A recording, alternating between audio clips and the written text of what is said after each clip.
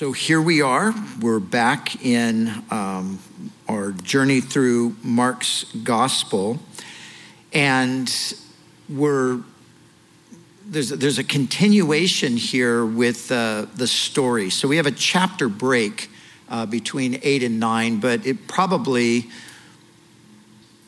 didn't even need to be there because it's really just a continuation of the things that have been said. So let me just remind you of the background, set the scene. Jesus was with his disciples. They had gone to the area of Caesarea Philippi, and Jesus asked the question to them, "Who do people say that I am?" And they said, well, some say you're Jeremiah, some say you're one of the prophets. Jesus said, "But who do you say that I am?" And Peter, speaking on behalf of all of them, he says, "You're the Christ. You are the Messiah. You're the one that was prophesied. You're the long-awaited Redeemer." And that was the right answer. That was absolutely the case. So Jesus affirms that he is indeed the Messiah. But then, as we saw, he goes on to correct their misunderstanding of the Messiah's mission. So in their mind, the Messiah meant the kingdom of God is going to be established. The Davidic throne is going to be set up in Jerusalem once again, and that was their understanding. So Jesus says, well, the mission is going to be different than what you imagine. Before the kingdom will come with power, the Son of Man, he himself must first suffer, be rejected by the nation, be killed, and rise from the dead on the third day.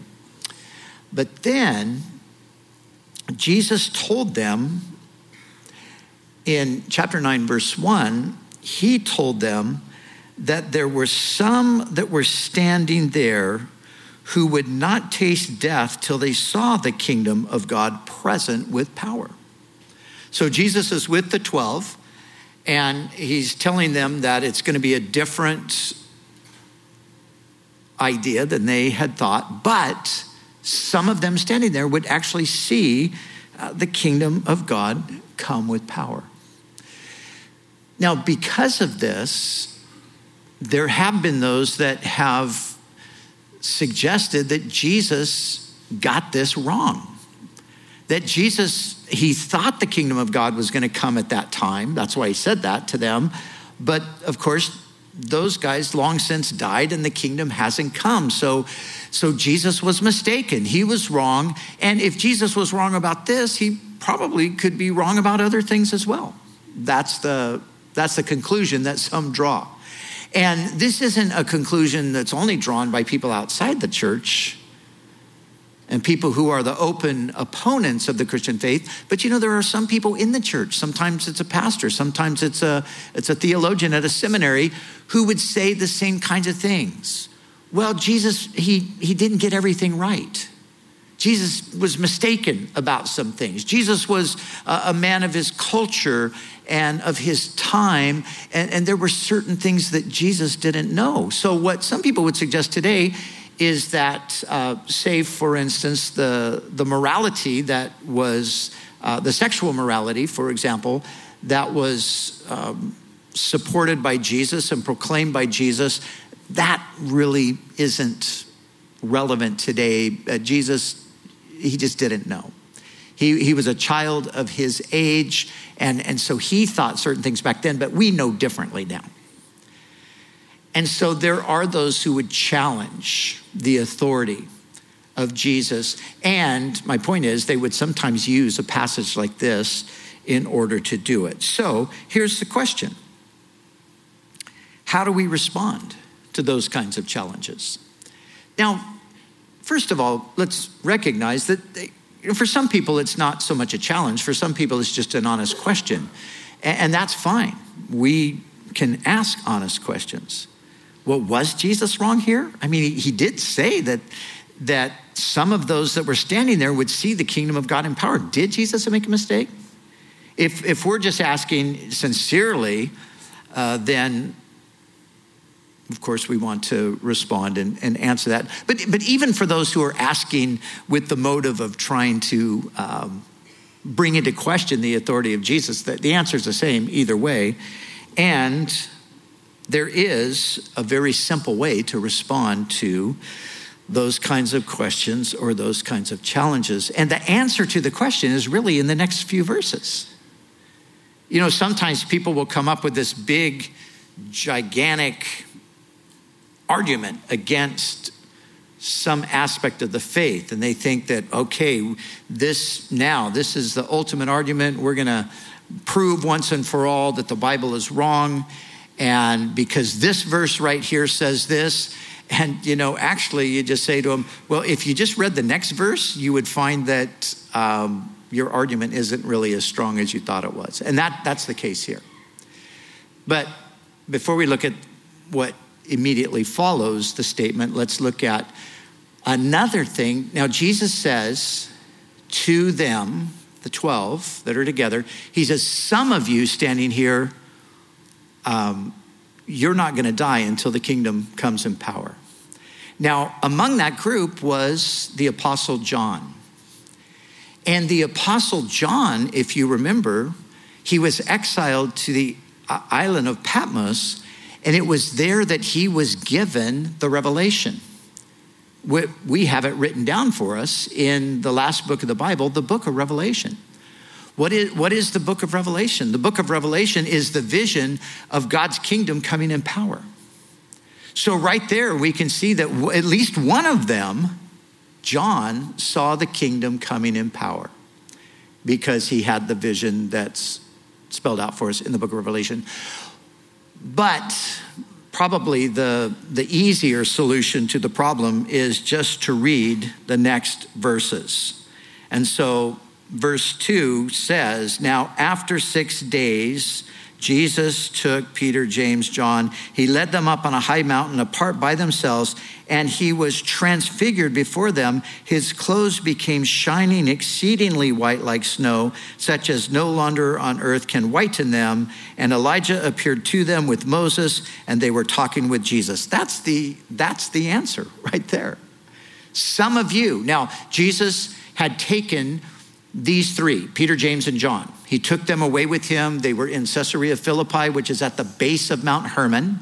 And so they went up to an exceedingly high mountain. Mount Hermon is the highest mountain in the whole region. And that is the place where Jesus was transfigured. And what did they see? They saw the kingdom come in power. They saw Jesus not in his humbled state of just appearing like a man, but they saw his glory break through the veil of his flesh. And so they saw the kingdom come with power just a few days after Jesus had made that claim. So that's really the answer. No, Jesus didn't make a mistake. No, Jesus wasn't wrong. No, Jesus didn't think the kingdom was going to come at that time, and it really didn't come. Jesus knew exactly what was going to happen, and he knew that a few days later he would go with them to that mountain, and that would happen. And that is indeed what did happen.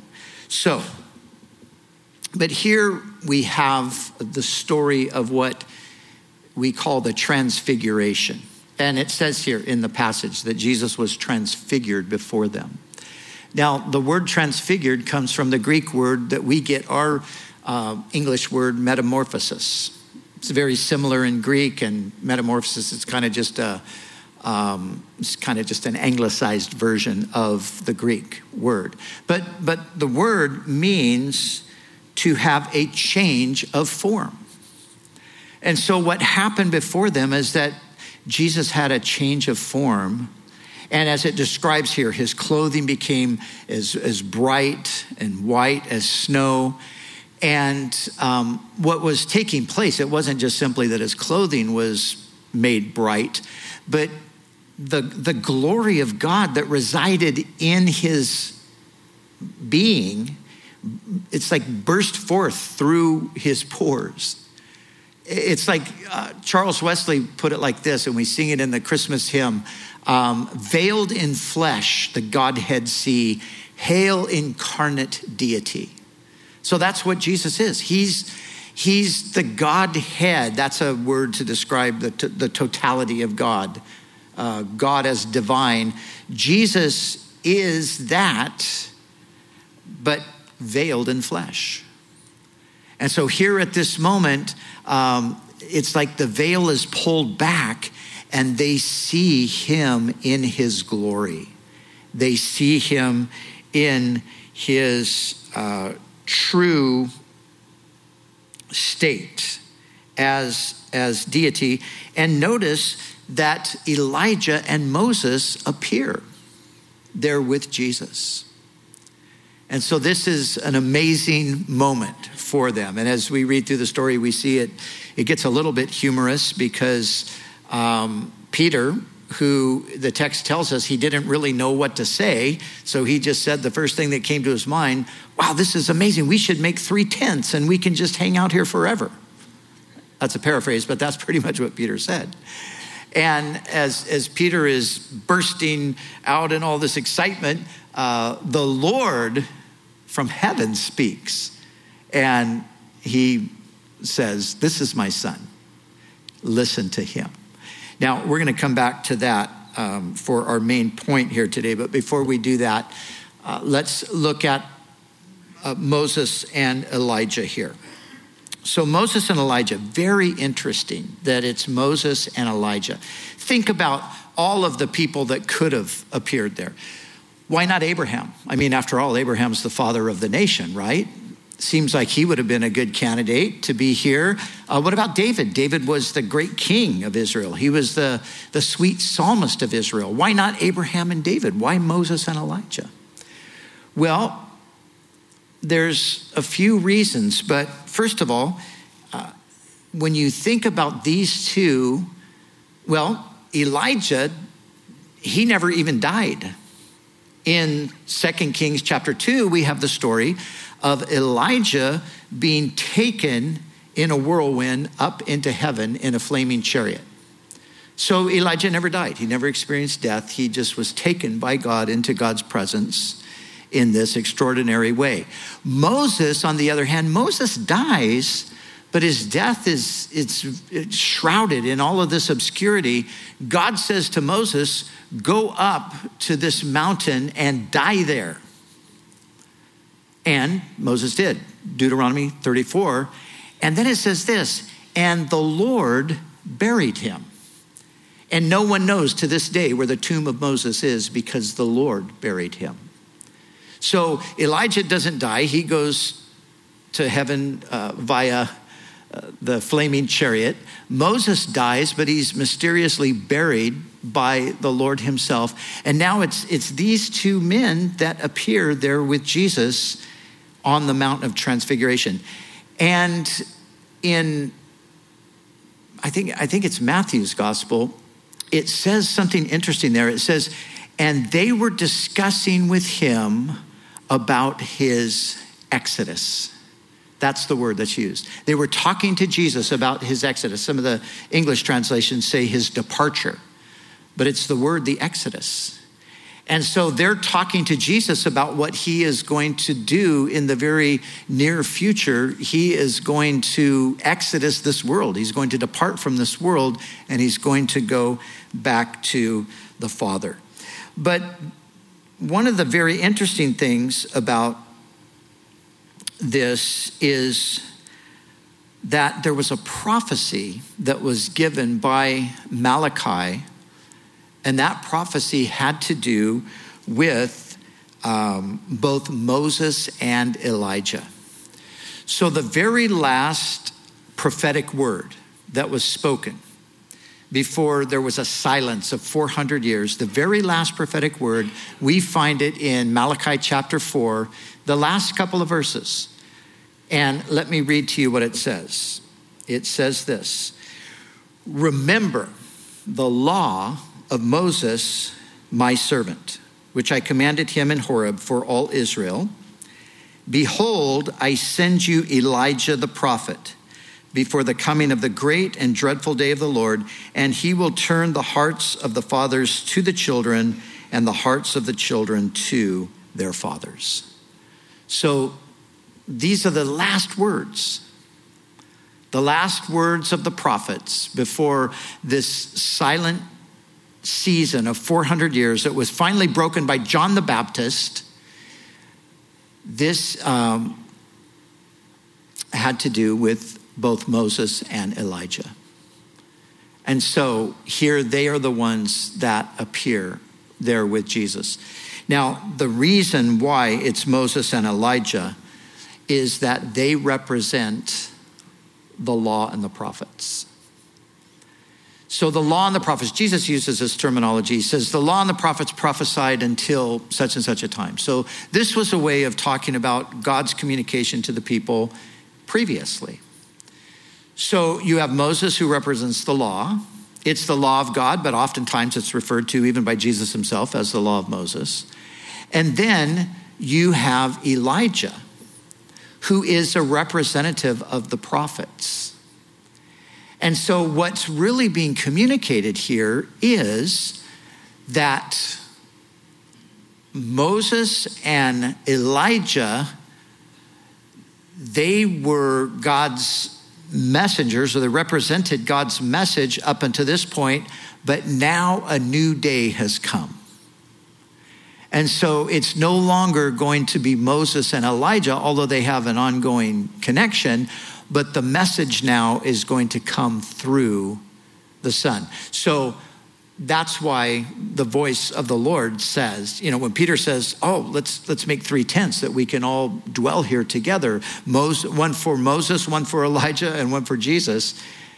God says, no, this is my beloved Son. Listen to him, hear him. So now this is the primary voice through which God is going to speak now. It's through Jesus. The law and the prophets brought the people to a certain point, but then the law and the prophets were unable to move them any further. I was with a friend, Dominic. You saw him up on the screen here. Dominic is a Hebrew professor at Southern Seminary, and he loves the Old Testament, as you can imagine. I mean, he's a Hebrew professor, and he studied for his PhD in Jerusalem, and he's fluent in Hebrew, and he just loves the Old Testament. We were having a fun conversation the other night. It was about midnight after we had just finished our barbecue, walking around the streets of Argentina. And so we got into this conversation, and it was a fun kind of, little bit of a debate, but not really. It was more just fun. But he's so passionate about the Old Testament. He's like, the Old Testament, there's 4 words to every 1 word of the New Testament. And man, people need to know the Old Testament. He's going on and on. I'm saying, yes, this is true. I don't dispute that at all. But remember, Paul said that if the ministration, that's a way of referring to the law, the ministration of death, if that was glorious, how much more glorious is the new covenant? And he's like, yes, you're right. Paul said that. And Raphael, who was kind of overhearing, he said to Dominic, he said, if you're going to go out evangelizing, what are you going to take with you? You're going to take an Old Testament, or you're going to take a New Testament? Well, of course, our Bibles have both in them, but in some cases, of course, a Jewish Bible is just the Old Testament, and we as Christians, sometimes we just have a New Testament that we might give out to someone. And the answer, of course, is if I'm going to go out and evangelize, I'm going to give somebody the New Testament. Because the best you're going to get at the Old Testament is you're going to get kind of left hanging on a cliff. You're going to get to the end of the Old Testament and you're going to go, okay, but now what? See, because the Old Testament, by its very nature, is incomplete. It's anticipatory. It's telling you about what's going to come. So the law and the prophets were all the preparation for the Messiah. They were the preparation for Jesus. And so that's why God is saying, that's why these 2 men are the 2 out of anybody else who might have been there, because they represent the law and the prophets. And the Lord is saying that now it's time to listen to my beloved Son. Now, one other quick thing before we go into that point there that I want to emphasize. Moses and Elijah, along with Abraham, Isaac, and Jacob, and every other person that has died in faith, guess what? They're all alive. You see, when somebody leaves this world, and of course we use the term death, And for us, that means dead, they're gone. Well, they are gone from here, but they're not gone. They haven't disappeared, they haven't, or gone out of existence. They continue to live. And Jesus made this clear with the Pharisees. You remember, or it was the Sadducees actually, who denied the resurrection. And Jesus pointed out to them that God was called the God of Abraham, Isaac, and Jacob. And Jesus said, he's not the God of the dead, but the God of the living, for all live to him. And so, for anyone here who maybe you've had a loved one that has moved on, know this, they're very much alive. They're alive and well. They're just in a different location. And just like the Lord brought Moses and Elijah at his pleasure to come and be there at that moment, so ultimately God's going to bring all of those back as Jesus comes and sets up the kingdom. They're all going to be part of that. But this word, this is where we want to focus today. Jesus, again, this is my beloved son, listen to him, is what God said.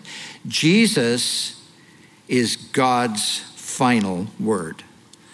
And the author of the letter to the Hebrews made that clear. The author said this in the very first verse. He said, God, who in various times in different ways spoke in time past to the fathers by the prophets, has in these last days spoken to us by his son. So in the past, God spoke to the fathers by the prophets. Now, his final word is through his son. Jesus is the message. He's the message, both his person and his work. That's the message that we have to bring to the world. And listen, as Christians today, we need to remember that that is our message. We're living in a time where everything is so convoluted. Everything is so confused. And if our message is convoluted or confused, then we're not going to help anybody. If we take our message, which is essentially Jesus, who he is and what he did, and that's what the whole New Testament is about, if we take that and we start mixing that with other things, be it politics or philosophy of whatever sort, if we start to mix it, it becomes diluted. And it will lose its effect to some degree. We have to keep the message clear. The message is about Jesus. And as we bring that message to people, and as we keep it pure from all of the other things that can get in and kind of taint it, we will be more likely to impact their lives for the kingdom than we would if we get it all mixed up with other things. There's a ton of confusion in the culture today, even about what a Christian is. Who are the real Christians? And what do Christians really believe? And a lot of people in the country think that, Christians believe about this politically. And then they make the connection. Well, Christians believe this politically, then that means Jesus is part of this, and I hate that, so I don't want to have anything to do with Jesus. That's our fault. We have to stop doing that. We have to disconnect Jesus from those kinds of things, and we have to just present him, his person, his work. Jesus, who is he? He's God the Son. John Henry was telling me this morning about a wedding that he did yesterday. He did a wedding, a few hundred people there, and the couple that he married were not believers. He met, I think, the father of either the bride or the groom, and they became friends, so he asked if John would do the wedding. So anyway, John did the wedding, and afterwards they were sitting at a table, and he told me that he was introduced to a woman who was formerly a Muslim, and now she happens to be a Hindu.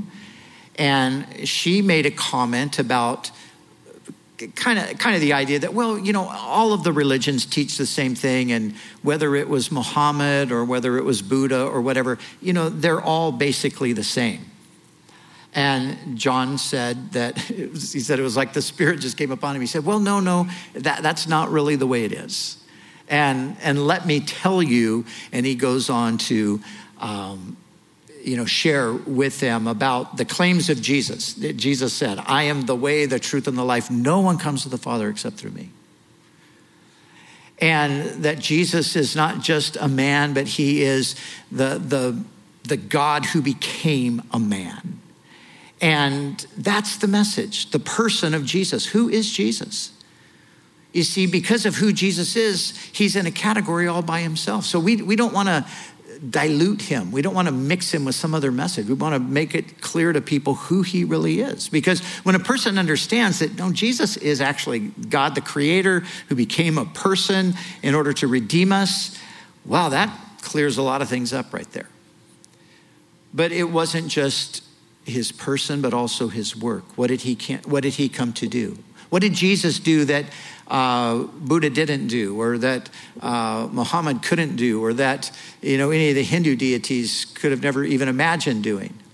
Well, Jesus gave his holy, righteous, pure life as a sin offering in exchange for us sinners. And then he rose from the dead to show that his sacrifice was accepted, and he conquered death. So you see, this is the message. And God said, you have the law, you have the prophets, now you have my son.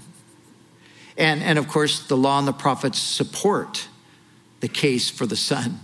But the message is Jesus. Now, this past week, when we were in Peru, as I mentioned earlier, that we flew from Lima to Cajamarca. That is it's like an hour flight up into the Andes. And one of the interesting things about this particular flight is at any given time, because the weather is really precarious up there, at any given time, your flight could be canceled or your plane isn't able to land, so you can't get off of it. So we were pulling up to the airport to leave after we'd been there about 24 hours after the dedication of the school and all that. And we were pulling up to catch our flight. And as we're coming around the corner toward the airport, we see a plane flying low and flying right past the runway.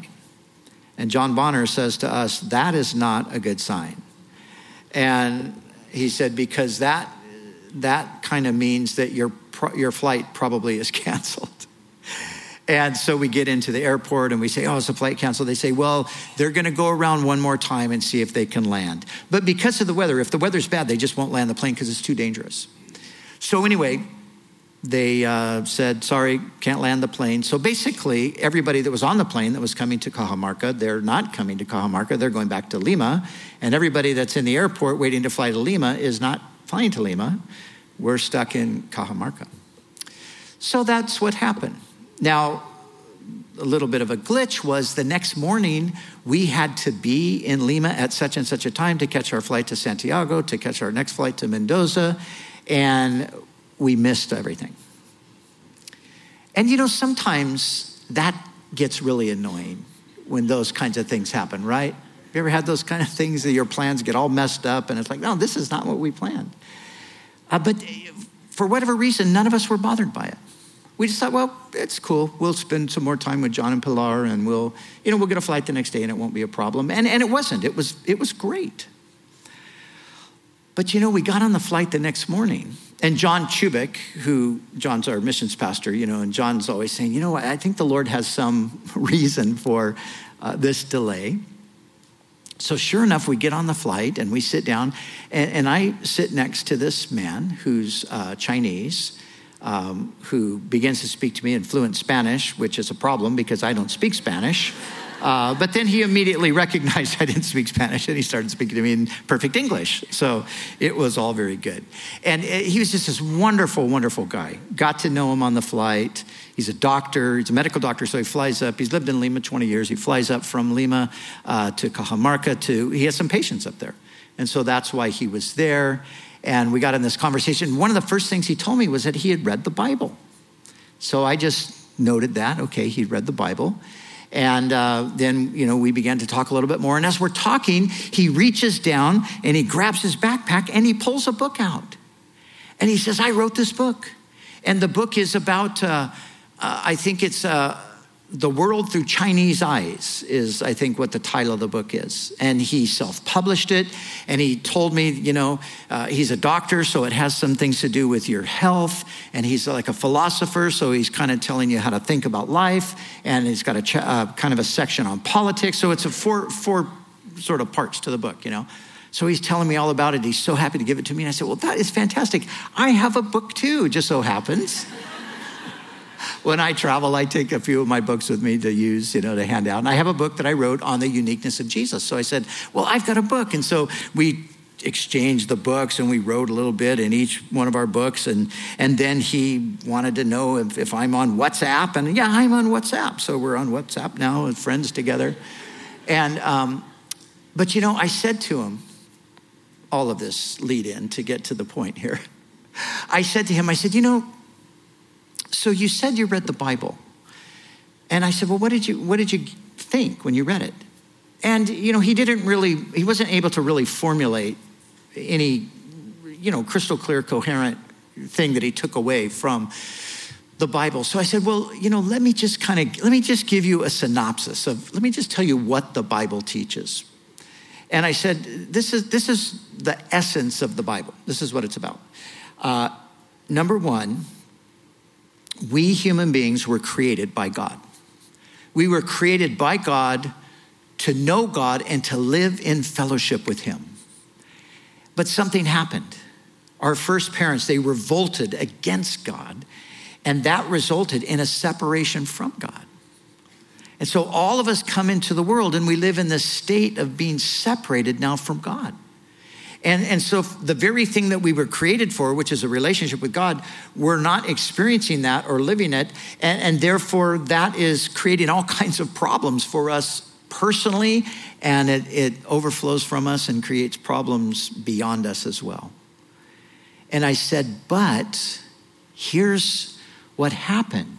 And I said to him specifically, I said, now this is where Jesus comes into the picture. Because we're separated from God, we need to be brought back to God. Jesus is the one who comes to do that. And he does that through redemption. He redeems us. We have violated God's laws. Jesus lived God's law, and then he paid the price of redemption for those who had broken it. And that leads then to reconciliation. So now we're able to come back and be reunited with God in the very thing that God intended when he created us. And, it was just one of those moments where I could just sense that truth. He was really listening. He was really weighing that out. And so we talked a little more, then we got onto some other topic. And then again, we kind of came back around and he began to talk about death. He told me that his mother had died a few years ago and he was very close to her and how that hurt him. And at one point he was saying, we were looking out the window as we're flying over the Andes and we ended up talking about plane crashes, which you always do, when you're flying over places like that. And he's like, but I'm not afraid to die. And I tell my people all the time, you shouldn't be afraid to die. And I said, well, of course, that's easy to say when you're not dying, but when you might be suddenly dying, maybe it's a little bit of a different story. But my point was, but Jesus, that's why he came. He came to conquer death and thus, yes, take away the fear of death. And so anyway, this man grew up in communism.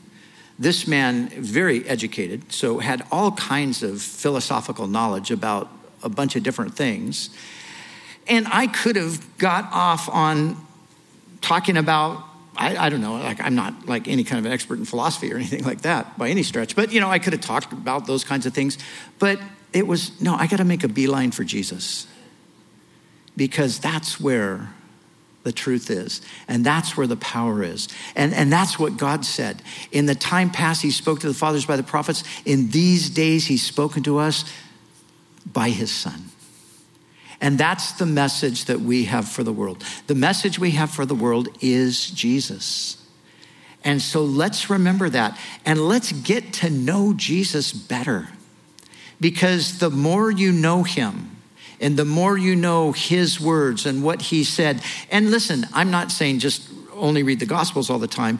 The whole Bible is about Jesus.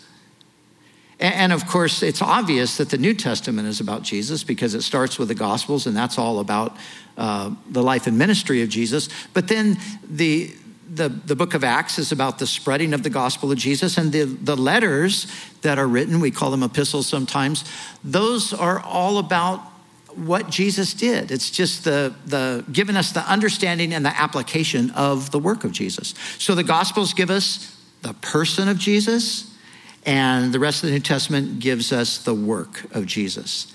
And the more we know that, and the more we're able to just in conversation express that and communicate that to people, that's powerful. And that's, God uses that.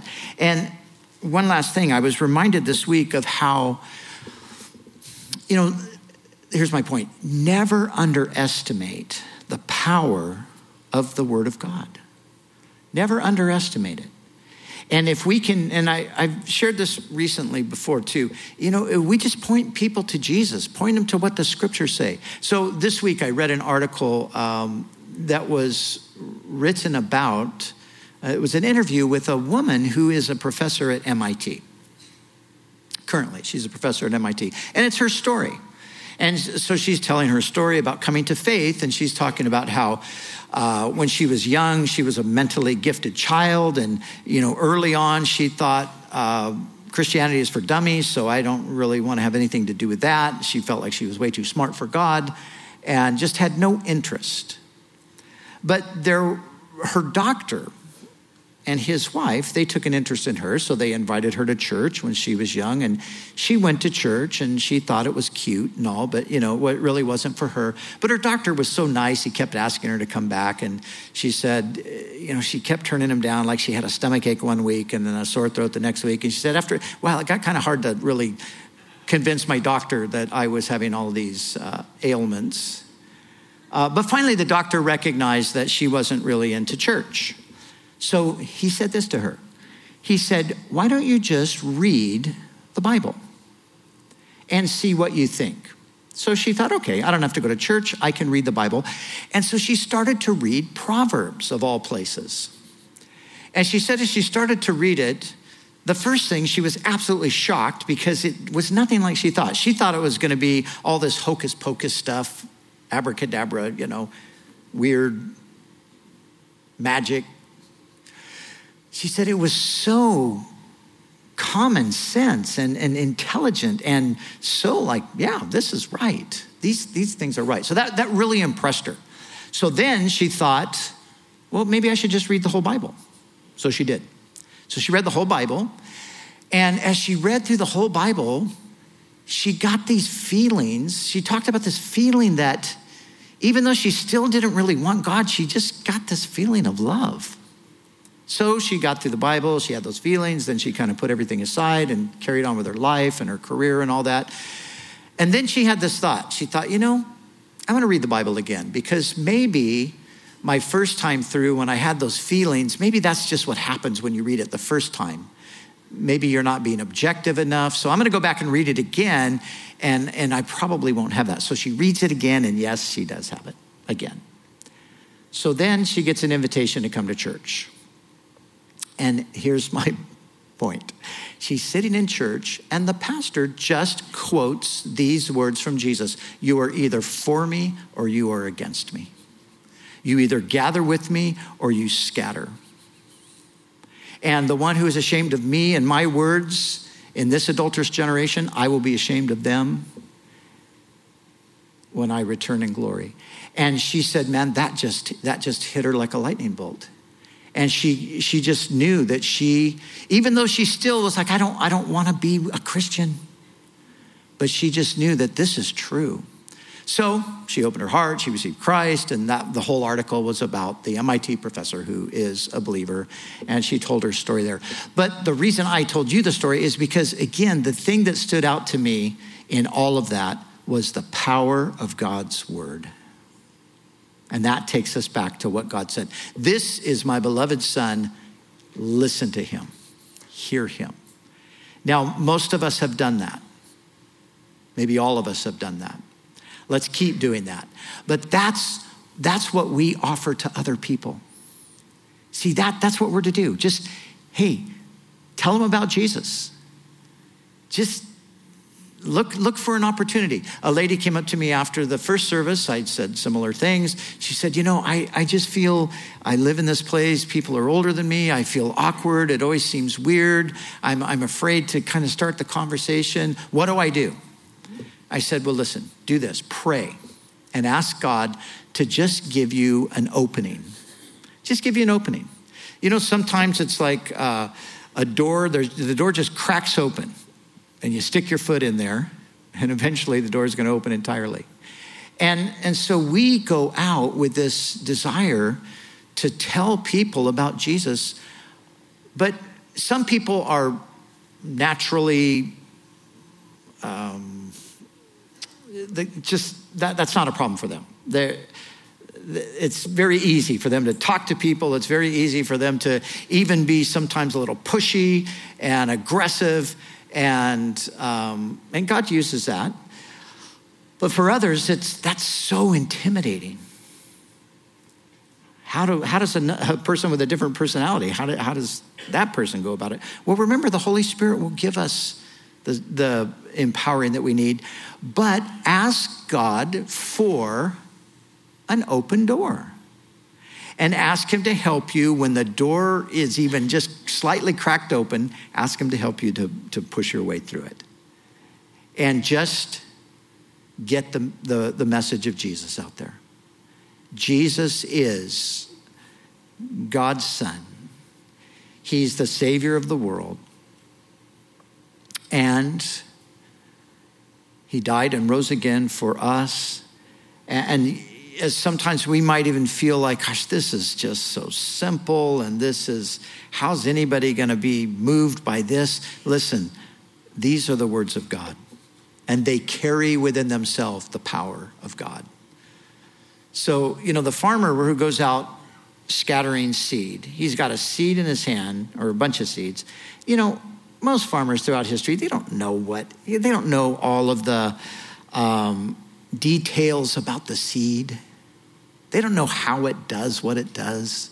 They just know this. If you throw it out there and it lands in the right place and it gets the right water and everything, it grows. And so sometimes we're trying to figure it out. Well, how is this going to do anything? God knows.